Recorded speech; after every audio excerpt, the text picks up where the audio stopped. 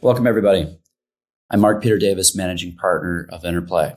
I'm on a mission to help entrepreneurs advance society, and this podcast is part of that effort. Today, we're going to have a very special conversation with my partner, Chris Zhang, who's the CIO and head of the family office at Interplay. Now, Chris's background is particularly unique in the topic we're going to cover, which is the rise of China, because he was actually born and raised in China. Chris came over to the States when he was maybe 16 or 17, speaking literally no English. You'll hear more about his background as we kind of get into this conversation, but he breezed right through Penn, did a double major, graduated 6 months early, was one of the top performing derivatives traders at Morgan Stanley.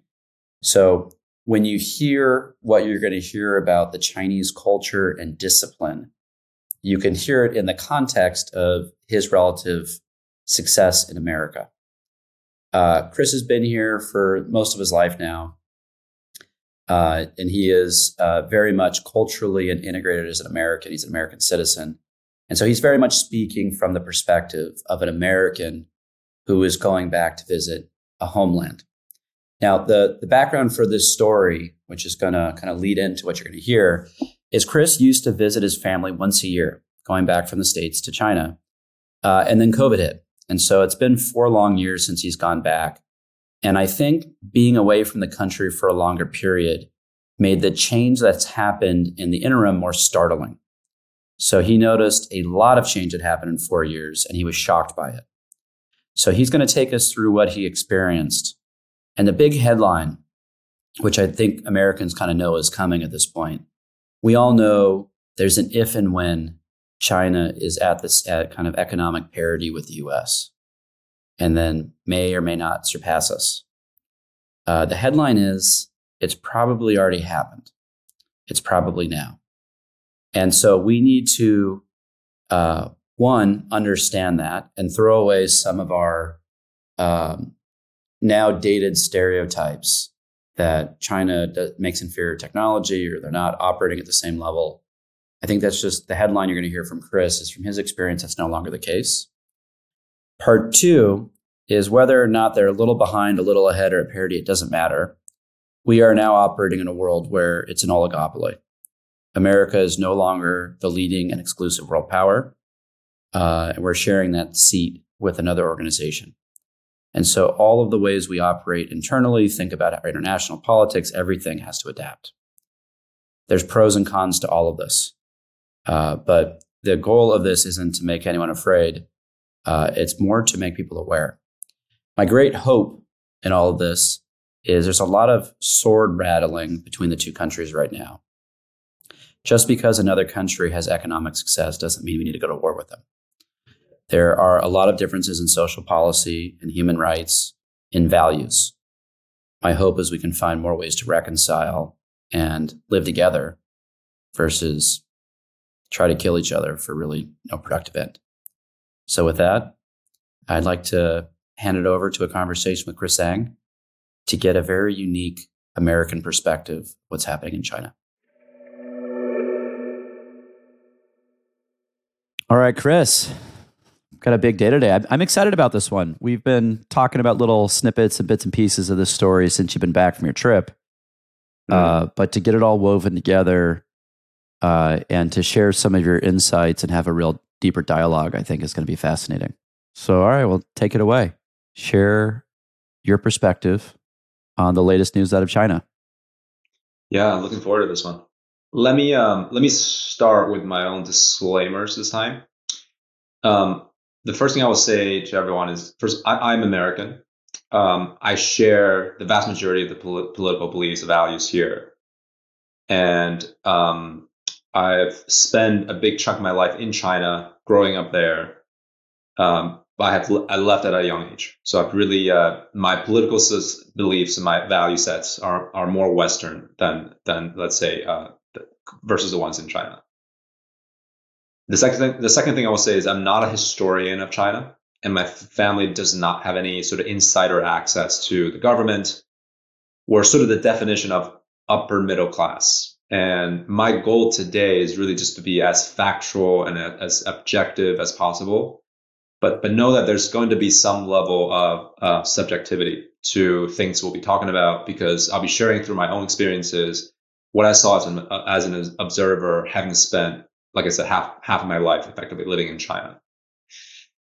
Lastly, I do run an RIA, and the SEC rules are very strict. So know that if I do end up mentioning some companies, I'm simply using them to illustrate a point. And by no means I'm advocating for that the audience should buy or sell the company securities. With that, let's start the chat. That's very clear and helpful context, because I think there's going to be folks who hear some of this stuff and try to discredit it or just write it off as saying, well, he's from there, he's biased, and there's always that. But it's not, the context, I think, helps clarify that you're tending to communicate here. I think it might be helpful for folks, before we dive into your recent experiences in China, just to start with a little bit of your background, so people can have that context and the lens through which you're looking. Sounds good. I spent the first 16 and a half years. I was born in China and I was raised there until I was 16 and a half. Afterwards, I came to the States for education, and later on became a U.S. citizen. I've been a U.S. citizen for over 10 years. In terms of my experience in China, I've given a lot of thought about this, and I really trying to figure out the best way to deliver and describe what it was like.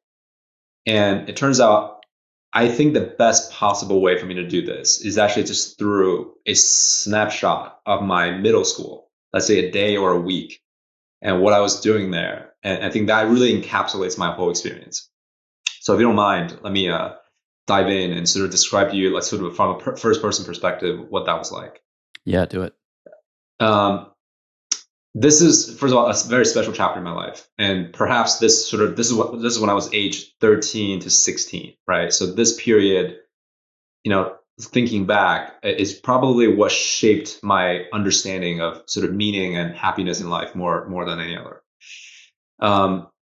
So I was in China at the time, attending this so-called military academy / boarding school in Henan, my home province, which is about the size of the state of New York, but with 110 million people.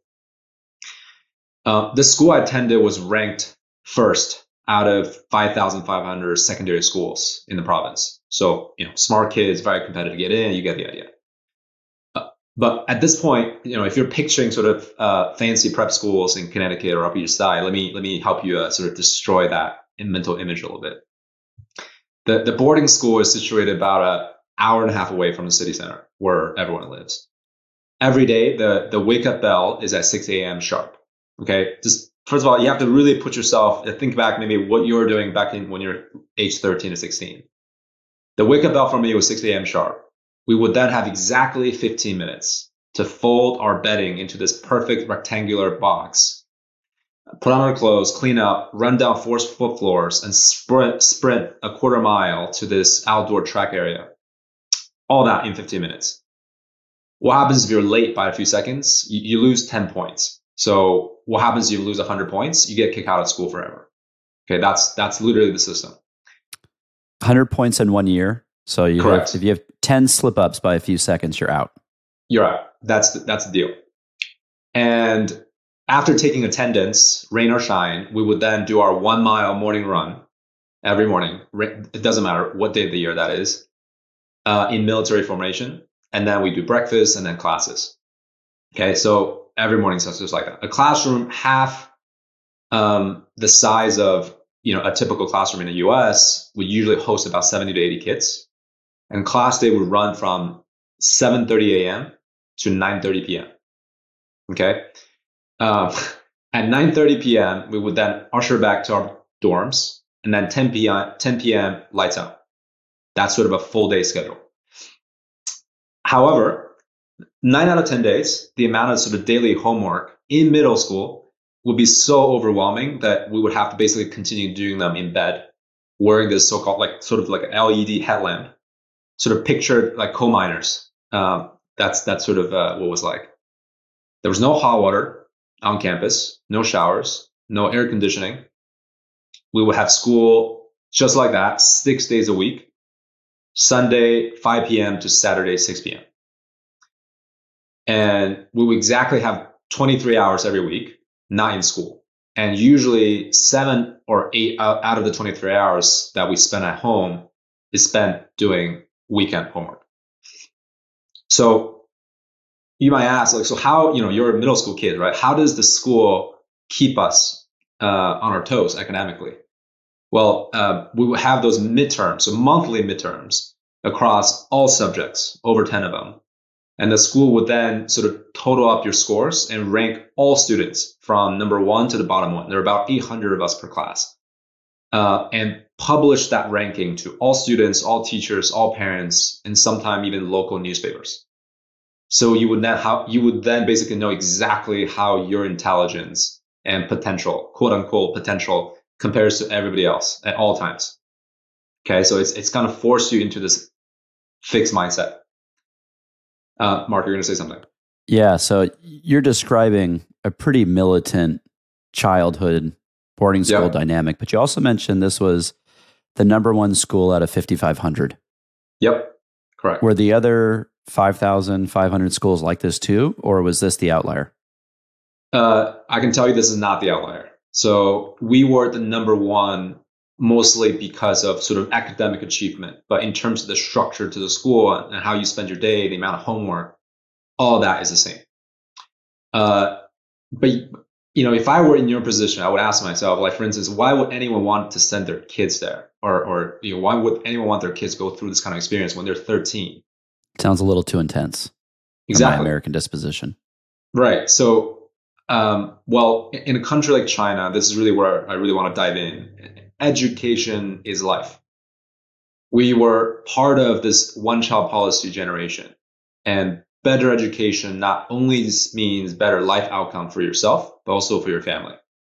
So for the vast majority of the population growing up, there's just simply no other way to succeed.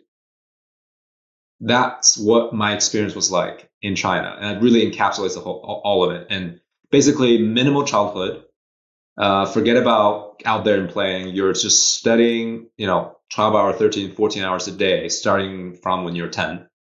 It's exam after exam, and you're carrying your whole family on your shoulders, right? So I think if you sort of see every person in China through this lens, you kind of maybe have a better understanding of why they are who they are and what kind of values that they might carry. So that was my experience. Sounds pretty high stakes and like a lot of pressure. Is there? Yep. It sounds superhuman. Did everyone rise up to this? Was there like a high suicide rate? Or was it so, something where this was so pervasive that it was maybe not, quote unquote normal? This is very normal. And I would say that from a very young age, this idea that your life is not your own, it's your whole family, it's your whole community that you're living for, is really drilled into you.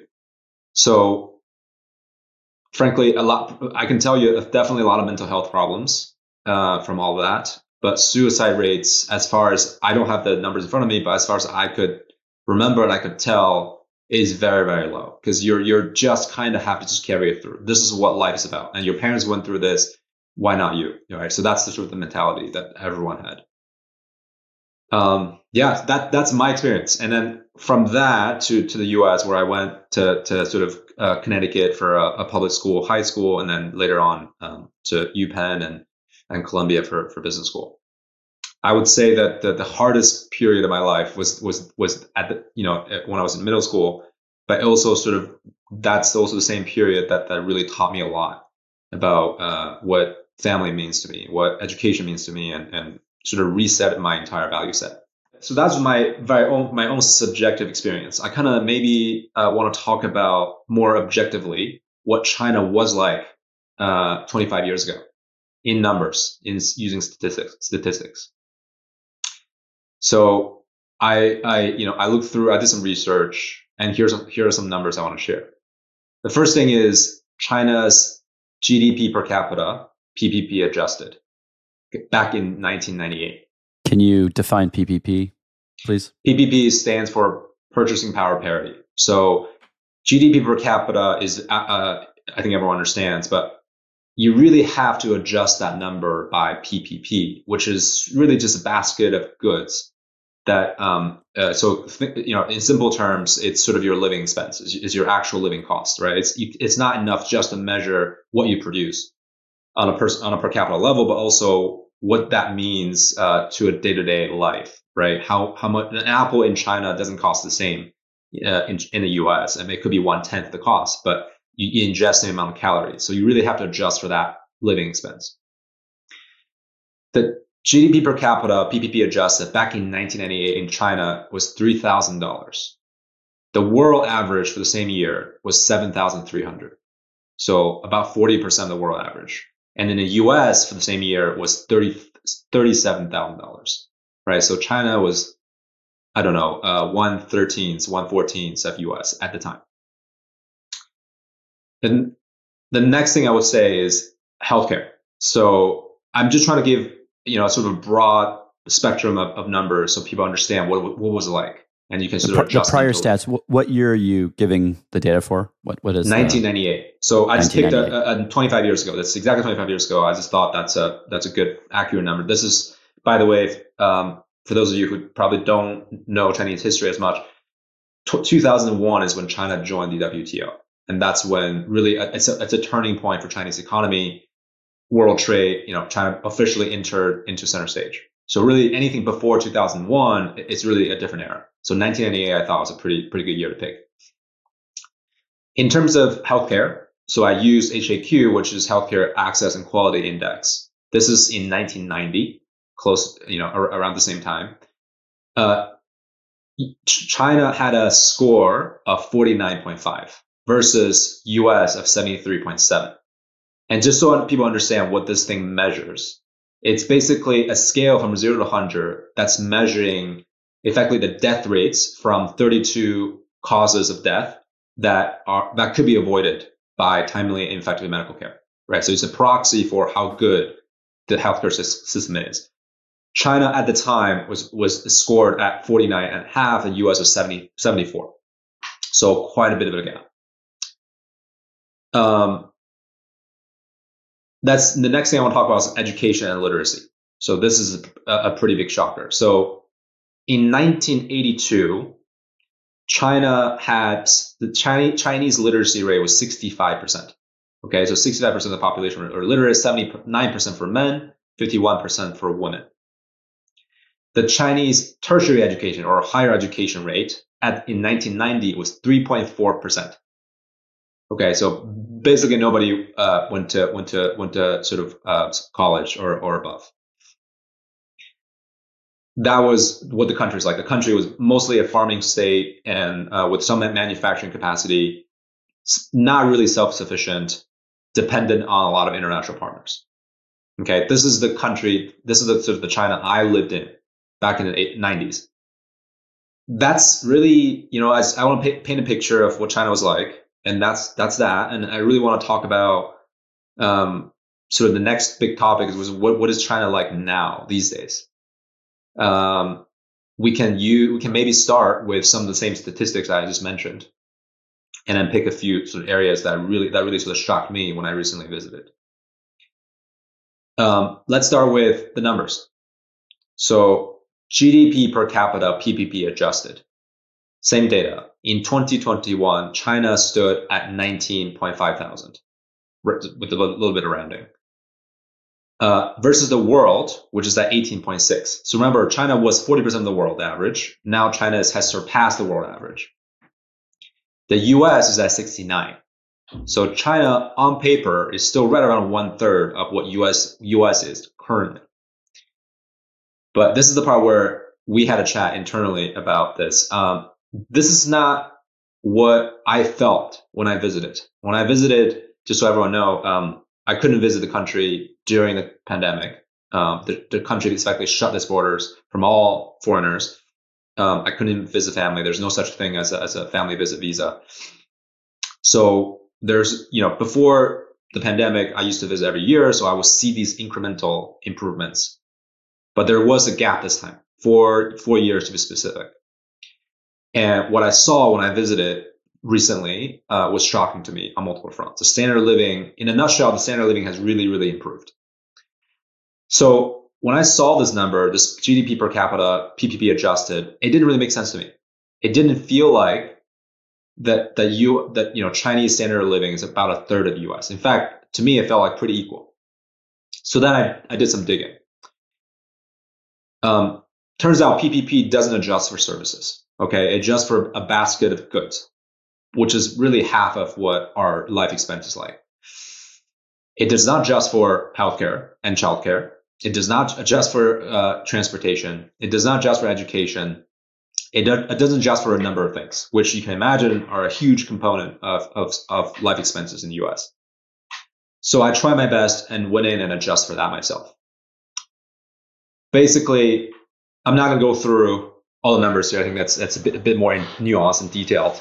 But my conclusion was once I adjusted for just the headline services, childcare, healthcare, transportation, tax differential, savings, the difference now comes down to less than 10% between China and US using this proxy for standard of living. That made more sense to me. So the 1/3 number we see is misleading because the cost of labor and, in all different parts of their life is lower. Yes. And so the average person there, you're saying, is living a very comparable life at this point to an American. So you're in town, and I'm sure it's not the same brand names, but people are jogging in Lululemon, taking their dogs, sitting at brunch. It's the same story. Yes. It's no longer this agrarian, there's not enough, medical care situation that you left. Yes. China, for instance, China has universal healthcare, and you pay nothing effectively. You go for a doctor, you pay on average, the average yearly expense in China for medical related and childcare is $300 US. The same figure in US is more than 20x that. Right. So that's just a simple example. And transportation is a huge one. People commute to work here. People can pay for gas and trains and subways. In China, all of that is subsidized by the government. And you pay one RMB, which is about 13, 14 cents US, and you can travel anywhere in a city, in a mega city that's 10x the size of Manhattan. So a way to read this is these KPIs may not be indicative, but if you look at kind of the social advancement, the technological advancement, the quality of life advancement, China is more or less in the zone of being on par with American standard of living. Correct. But that's just standard. That's sort of just from a cost perspective, right? I mean, there are other areas to consider. For instance, healthcare, I just mentioned previously. The same index, HAQ index, in 2015, I couldn't find anything more recent than that. But in 2015, which is almost a decade ago, China has gone from 50, remember the score back in 1990, to 74.2. And the US has stayed at 84. So this is almost a decade ago, and China's already within striking distance in terms of quality of healthcare. Right. Some other statistics, crime rate. So that could be a huge part of standard living. By World Population Review, crime rate per 100,000, right? This is all crime rate, violent or not. In China is 30.14. In the US is 47.7. So according to this one statistic, China is safer. But of course, you can question the validity of the data, how it's measured, all these things. According to this one statistic, China is safer. And I frankly felt that way when I was there. Okay. Let's talk about infrastructure. This is the big one.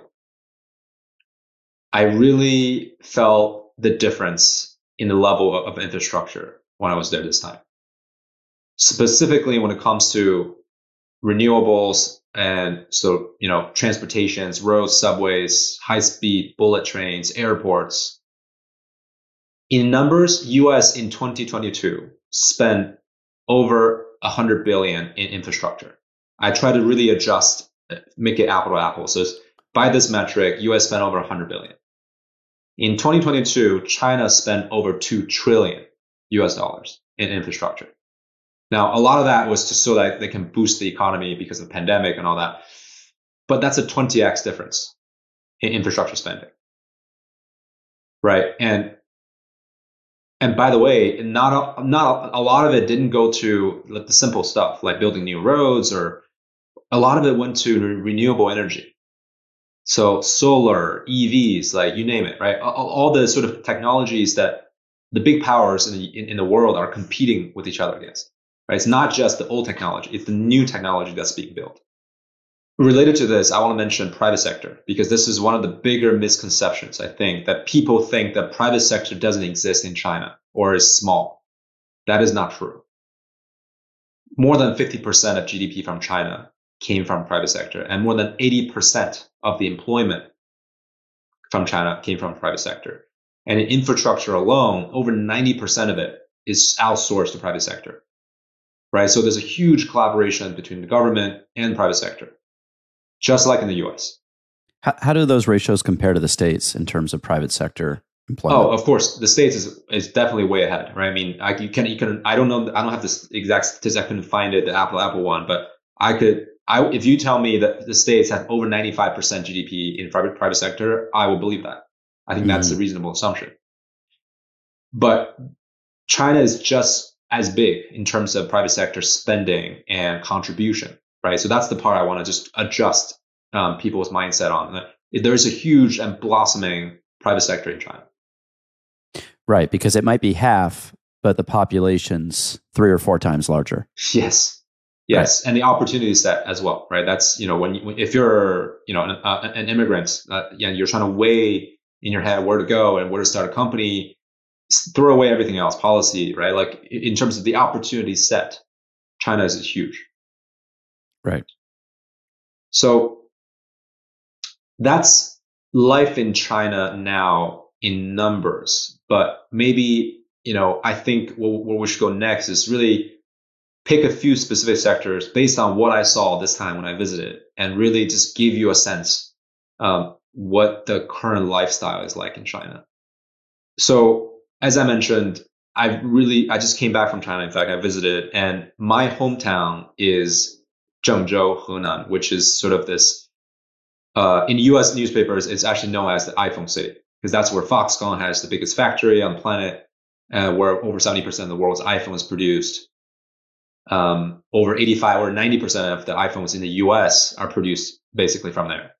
Is there a comparable city in America that you might relate it to in terms of it's not the biggest or not the smallest? Like, is there a parallel you could draw to help us understand what this is?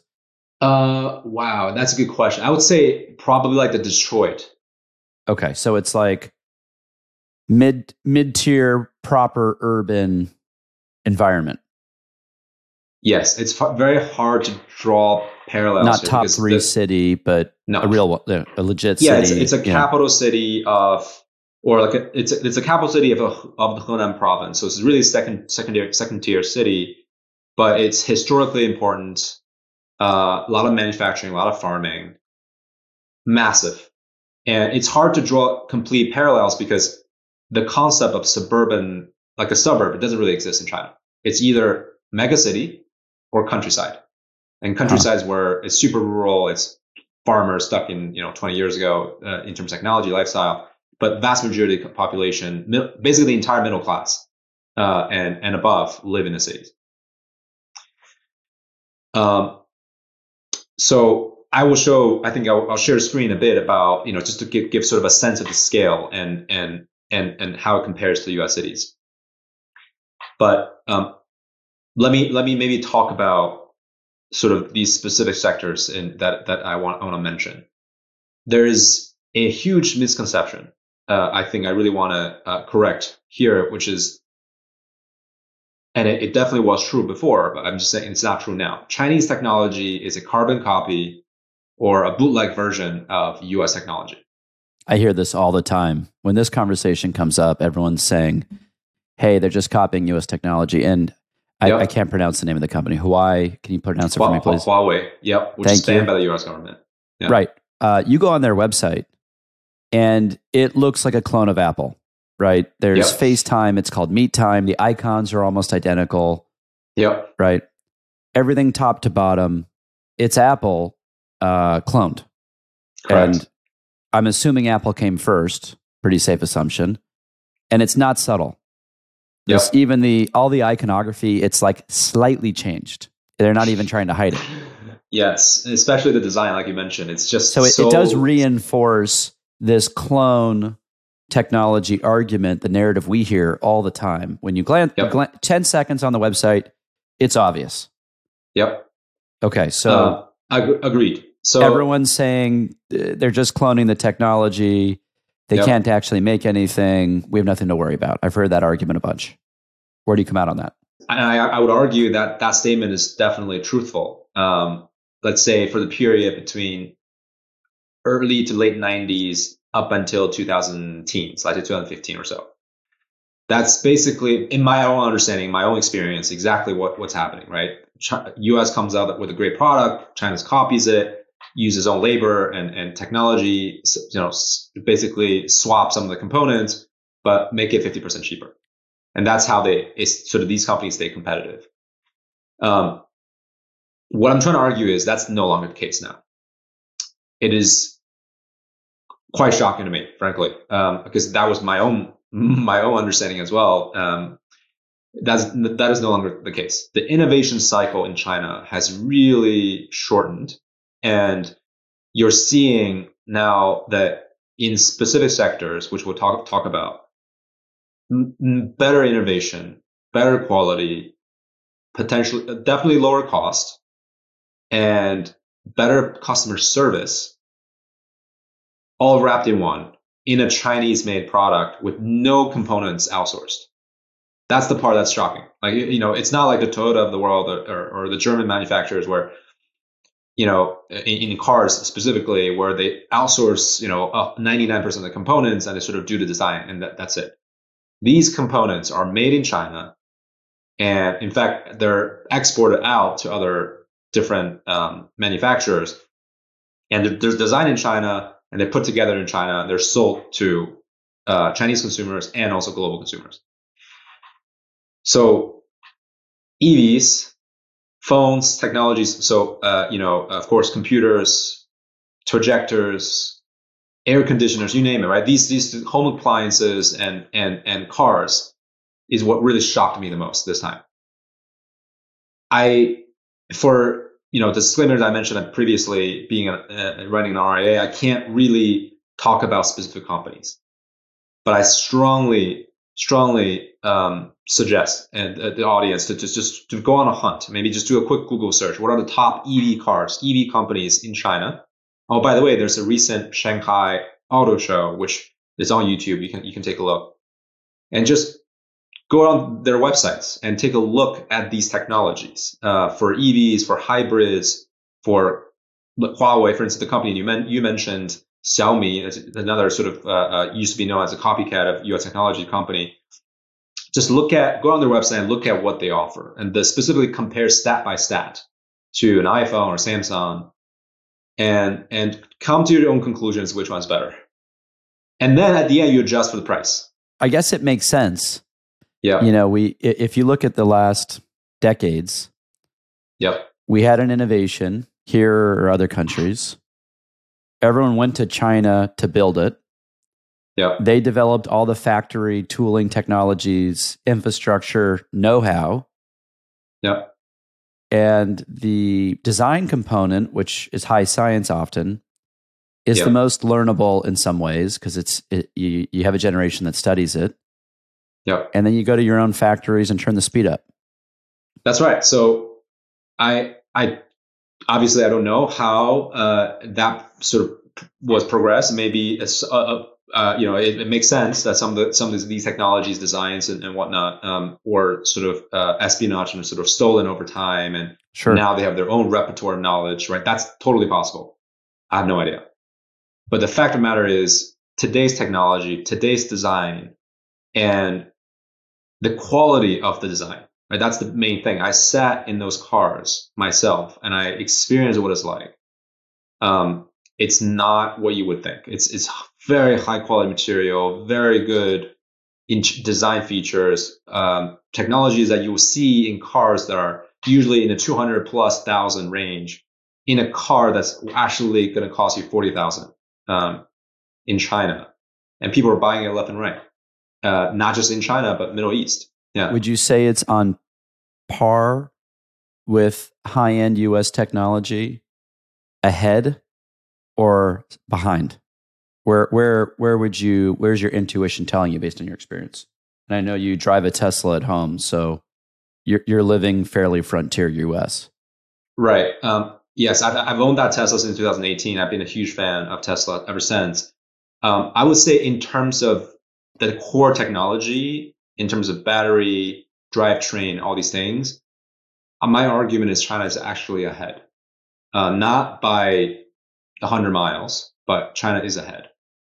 In terms of interior design, Chinese interior design and quality materials is on par with luxury segments in Europe and US. So think of the BMWs, the Mercedes in the above 100K range, right? But remember, in terms of cost, in terms of the actual cost of this car and vehicle, it's nowhere near. It's 30-40% of the cost of the US. So it makes for, it's a strong argument to buy these, to me, when I saw it personally as a consumer, to buy these Chinese made vehicles. If you're a European, if you're somewhere living in the Middle East, and they are buying those vehicles, if you look at the stats, how many cars they've sold, as opposed to the Tesla and, even some of the Korean manufacturers. Yeah, I was under the impression Israel, which obviously a very tech advanced country, most of their automotive comes from China at this point. That's where they're buying most of their cars. What's causing the price efficiency? Is it they've just got all the manufacturing there, they don't have to ship it because decades of developing the manufacturing sector, or is it labor costs are lower? Why is the pricing so advantaged?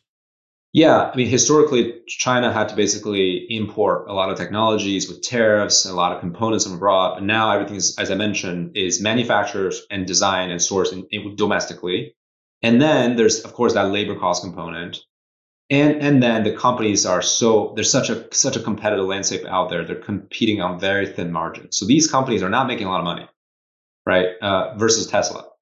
But if you compare them to Tesla maybe 5 years ago, then that's more comparable, even though they have better market penetration. So I think over time, it's going to get even more competitive from here. It's just, the technology is becoming commoditized at this point, and it's really competing on the thin margins, and just fascinating sector to sort of follow and watch. So that's just EVs. I mean, I felt like a little kid again this time when I was in China. Every room I walk into, I kind of just fiddle around with different things. Like, what does this do? What does that do? Because you just don't see them here in the US. Like projectors, like things like this. Just in a home compliance world, it's that to me is where the standard of living part that we talked about in China has really, really improved. Everything's automated. There's no cash anymore. You pay everything on this app called WeChat, and I didn't see a single bill or coin the whole 2 weeks I spent there, and so it's just a different lifestyle at this point. I think it's worth mentioning maybe some so going back to where we started, which is my life in China, and talk about this thing called work ethic. This is the part where I really want to make sure the audience of this pod understand is that, my experience, working so hard as a middle schooler was not an exception. That was just sort of everyone else's right? So if you're coming from that kind of childhood, by definition, you're going to work hard. You're trained to do it that way, right? There are no after hours. So you get it done, right? That's sort of the mentality in China. And I think if you've gone to school here in the States, and you probably met a lot of international students, and some of them from Asia, and you've probably seen their sort of work ethic and what they do, and that to me is not surprising whatsoever. So work ethic there's a real differentiator here. And why does that matter? Well, maybe when people talk about the rise of China and when people talk about the potential dominant superpower it could become in the future versus the US, I would strongly encourage, folks to look deeper and to go into the why. It's not as simple as, having a huge population and, the central government driving everything by themselves and forcing people to do certain things they don't want to do. It's not as simple as that. It's a lot of it, to me, fundamentally can be traced back to this mentality and this work ethic, which really just permeates through all different sectors, from education, early childhood to later on. The last major thing that comes up in this conversation when I'm talking to people, and I'm no expert, but I'm infinitely curious about everything. Yeah. You know me and you know that. Is when you bring up China, everyone says, look, they have the one-child policy. They have a net aging population. It's the shape of the population based on age demographics is really imbalanced, and no society has ever survived that. Right? It's tectonic pressure. The economy is going to topple over at a certain point. The way most countries tend to solve those dynamics is through opening the borders for immigration. You're painting a very attractive picture for a quality of life that people from around the world would probably want to pursue.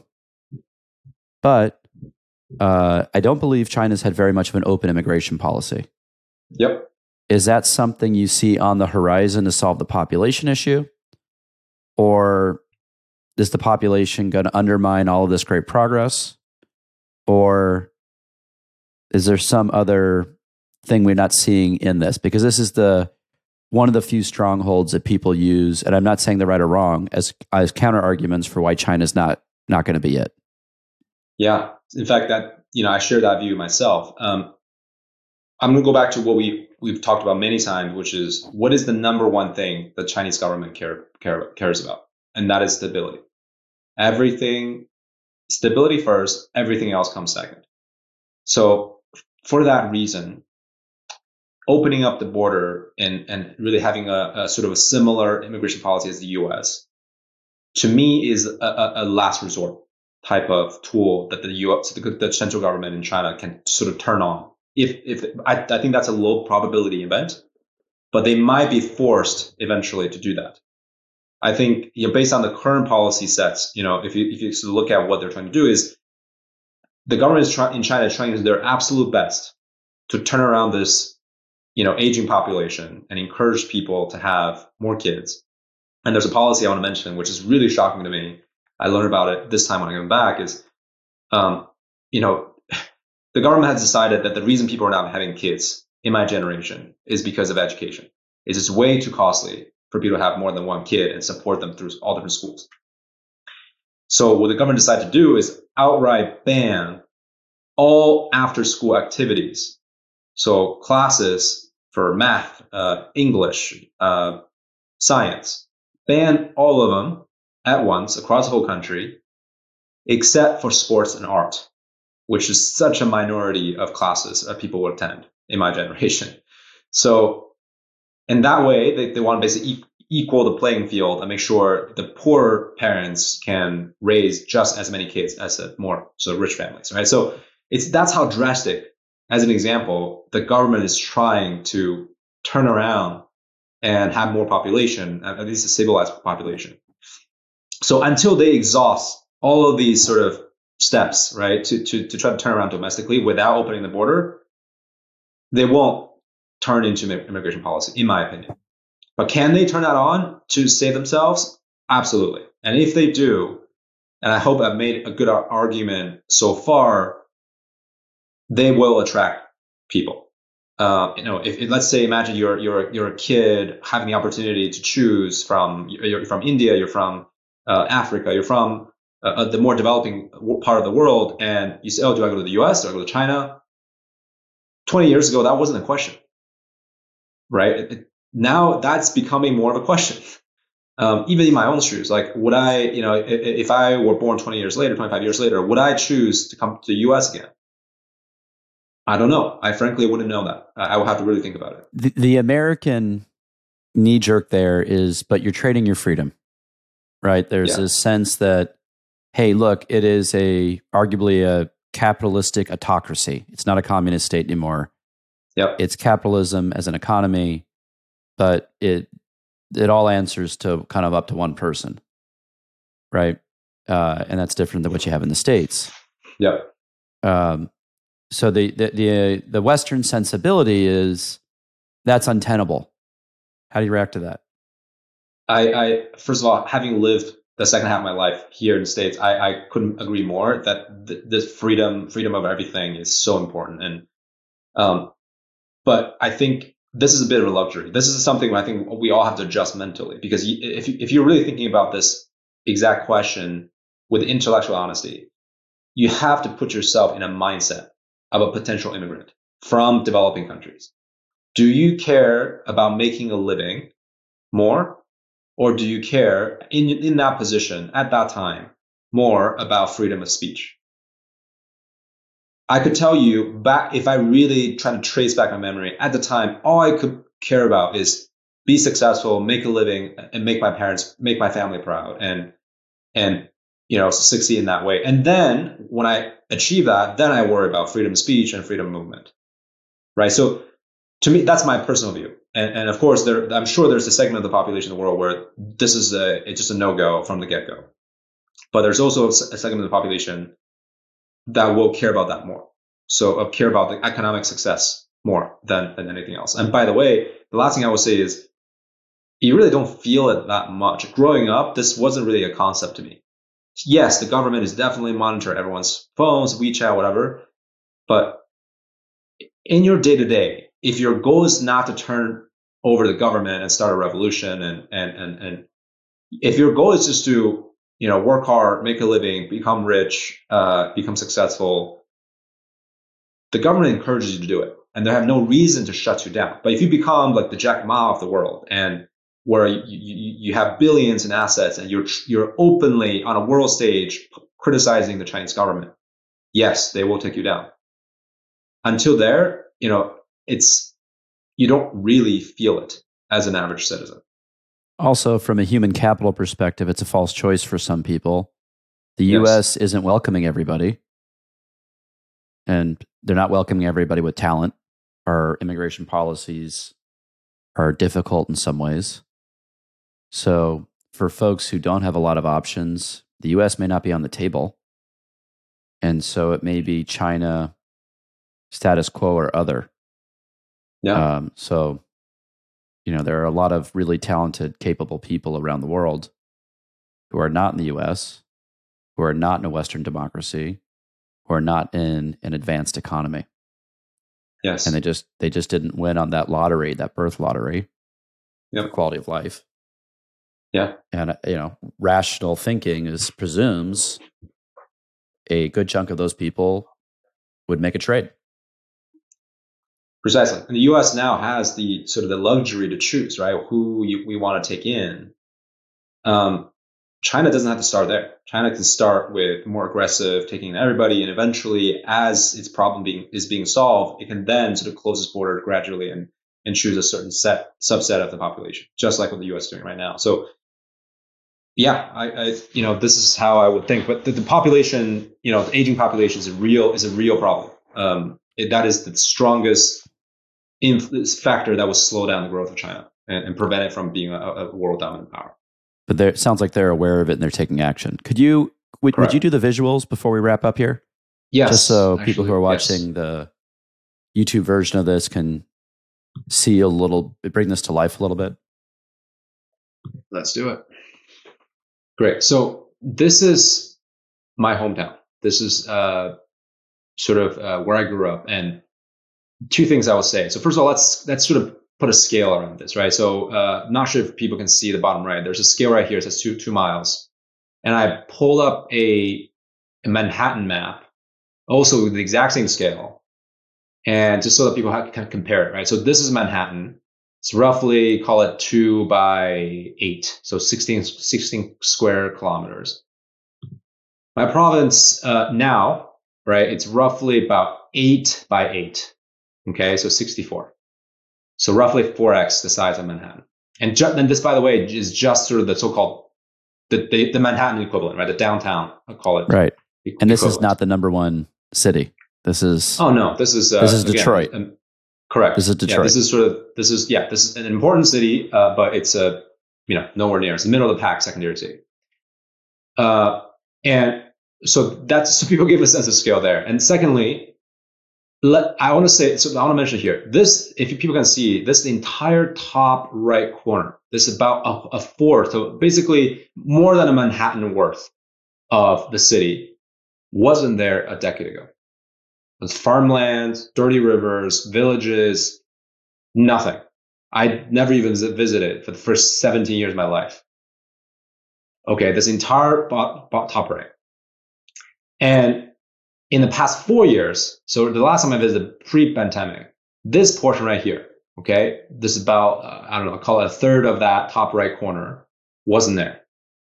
Again, farmlands, dirty rivers, villages. And all of a sudden, when I visited, it became a city. It became part of the city, fully integrated with the full infrastructure built in. The size of Manhattan, okay, the size of Manhattan was built in a matter of 4 years from the ground up, from the foundation up. In the not most important city, correct, in the country. Yes, which is a side project. They built Manhattan on the side. Correct. Definitely not important from multiple angles. It's not. It's centered in China, but it's not on the coast. It doesn't have a lot of international population. It's just a middle of the pack secondary city. So what does it even look like? This is what it looks like. This is that exact area that I mentioned that wasn't there 4 years ago. Now it looks like this. This entire river that you're seeing is man-made. Wasn't there before. Okay, so just so that people have a sense of scale. Okay, this building right here is the same size as the MGM Grand in Vegas. I visited this building. It's a convention center. And these buildings, that you see on the side, they're all 40, 50 stories, right? So the typical building you will see in Manhattan. And as far as your eye can see, okay, this entire region was built. Surely in the last 10 years, vast majority in the last 4 years. Okay, and they're not. These are not ghost towns. So okay, that's people think, oh, these are ghost real estate. People, no one. Everyone is living there. At night, it's fully lit on every apartment as far as you can see. Yeah, we've heard the narrative that the government's done a top-down real estate build. There's these ghost cities. No one's there. It's a financial crisis in the making because there's no revenue against all the development costs. Yep. How do you reconcile that narrative? There's definitely some of that's definitely true, right? The only thing I'm trying to say is that's not as true. It's not a full-blown depression in real estate market and these are ghost towns. That's not true. Like a lot of it happens in sort of more primary cities, Beijing, Shanghai of the world, where there's such a hype over the years and the per square footage is 2-3x in Manhattan, and there's just so much demand. So the real estate developers obviously has flooded those markets and built a lot of houses barely in the city, and a lot of people bought this real estate, and they're real ghost towns, right? But for a secondary city where the population is 20 million or more, these are properties that people own and they live in. They live in it, right? These are not sort of business buildings. These are residential buildings, vast majority of them, and people do live in them. They're not ghost towns. It's very vibrant. You walk on the street, you get a sense of that. So for those of you who are maybe planning to visit China, my biggest advice is don't go to Shanghai, don't go to Beijing, don't go to Hong Kong. These cities have been developed for decades. If you really want to get a sense of what actual life is like in China and just get a sense of the development over the past decade and get a sense of the technology and infrastructure, go to a city like this. Go to a secondary city, middle of the pack. And there are many of them out there, and just take it all in. Just spend a few days and take it all in. So that's it. That's what I want to show on visually. Okay. Do you want to wrap it up and leave us with a headline here? Yes. What did all this mean to you? I want to talk about one last thing, and then we'll wrap it up, which is the rise of the Chinese currency. I think this is the part where it's also hugely debated in the US. And I also want to provide some real basic statistics. Okay. This is, by the way, from, I think, Reuters or Bloomberg, Bloomberg, I think. As of March this year, so a month ago, the yuan, the Chinese currency, in China's own cross-border transactions, for the first time in history, has surpassed the dollar. Meaning people are accepting Chinese currency in a trade. Correct. When they used to say, hey, pay us in dollars. Yes, correct. I'm not talking about globally, so between US and European partners. I'm talking about between China and Chinese partners. For the first time, the yuan has transacted in more volume than the dollar. 48% of it versus the dollar, which is 47%. Right? So that's just happened last month. And you see all the headlines, Argentina, Brazil, for certainly a lot of countries in the Middle East, and even France has joined this pact, or in the process of joining this pact to basically transact in RMB. And Russia, for sure, I'm not going to get into the politics, but because of the war, it used to be all dollars. Now, because of sanctions and everything, it's all in RMB now. So the yuan is taking center stage, or definitely in the process to do so, and that challenges the reserve currency status of the dollar. And will the dollar ever? My view is, will the dollar ever become a currency nobody cares about? No, it will still play a major role, especially in the West. But will Chinese yuan become a major competitor? Absolutely, especially regionally, which is such an important part of the world in terms of manufacturing, in terms of trade. And the thing to watch is energy, right? As energy gets sort of, with Saudi Arabia and all these important energy countries, do they transact in yuan or do they transact more in dollar? That's something, it's an ongoing concern, I think, for us on Monitor. That's it. That's the last thing I want to mention before really we wrap it up. I mean, the overall message I think I want to send here is, it is wrong to ignore and to keep the same misconceptions, to not adjust your own understanding of what China is like today, and to have the same understanding of what China is like today as if it was stuck in 20 years ago. China is not the same country. It is advancing on multiple fronts. It is posing a challenge to the West. And the last thing we should do is ignore it. So everyone should educate themselves on all these new developments, and just stay hungry. Don't be sort of content and just overall satisfied, because we will be left behind if the government and us don't do anything, don't do something about it. And watch out for the talent flow. Watch out for the immigration policy, because those will play major roles in shaping what the world is going to be like 20 years down the road. Thank you, Chris. It was terrific. Of course. Pleasure, Mark. And a double reminder here for everybody. Chris already said it, but he's an SEC registered RIA, so nothing he said should be misconstrued as investment advice.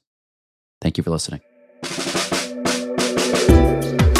This is the topic of our decade, right? How the New World Order with two superpowers in the US and China operates. How we navigate this as a country, as a people, as a world is going to be very important. It fits into the broader, multi-century narrative of autocracy versus democracy. It also fits into a more shorter-term dynamic of how we all recalibrate to this new reality, and to the extent there needs to be any sort of violence to negotiate balance of power. My great hope is that we can find a way to collaborate with these other countries, even with major differences in values, that doesn't resort to war. We've had people on the podcast in the past who have informed us of some pretty terrifying statistics. 20 of the last 24 times the world superpower has changed, there's been a war. The transition from the British to the Americans in the 60s was one of the few where there was not. We were already allies at that point, just coming out of World War II. My hope is this doesn't need to escalate, and we can find a peaceful way forward that works for everybody. More to come. Catch you next week. Thanks for listening.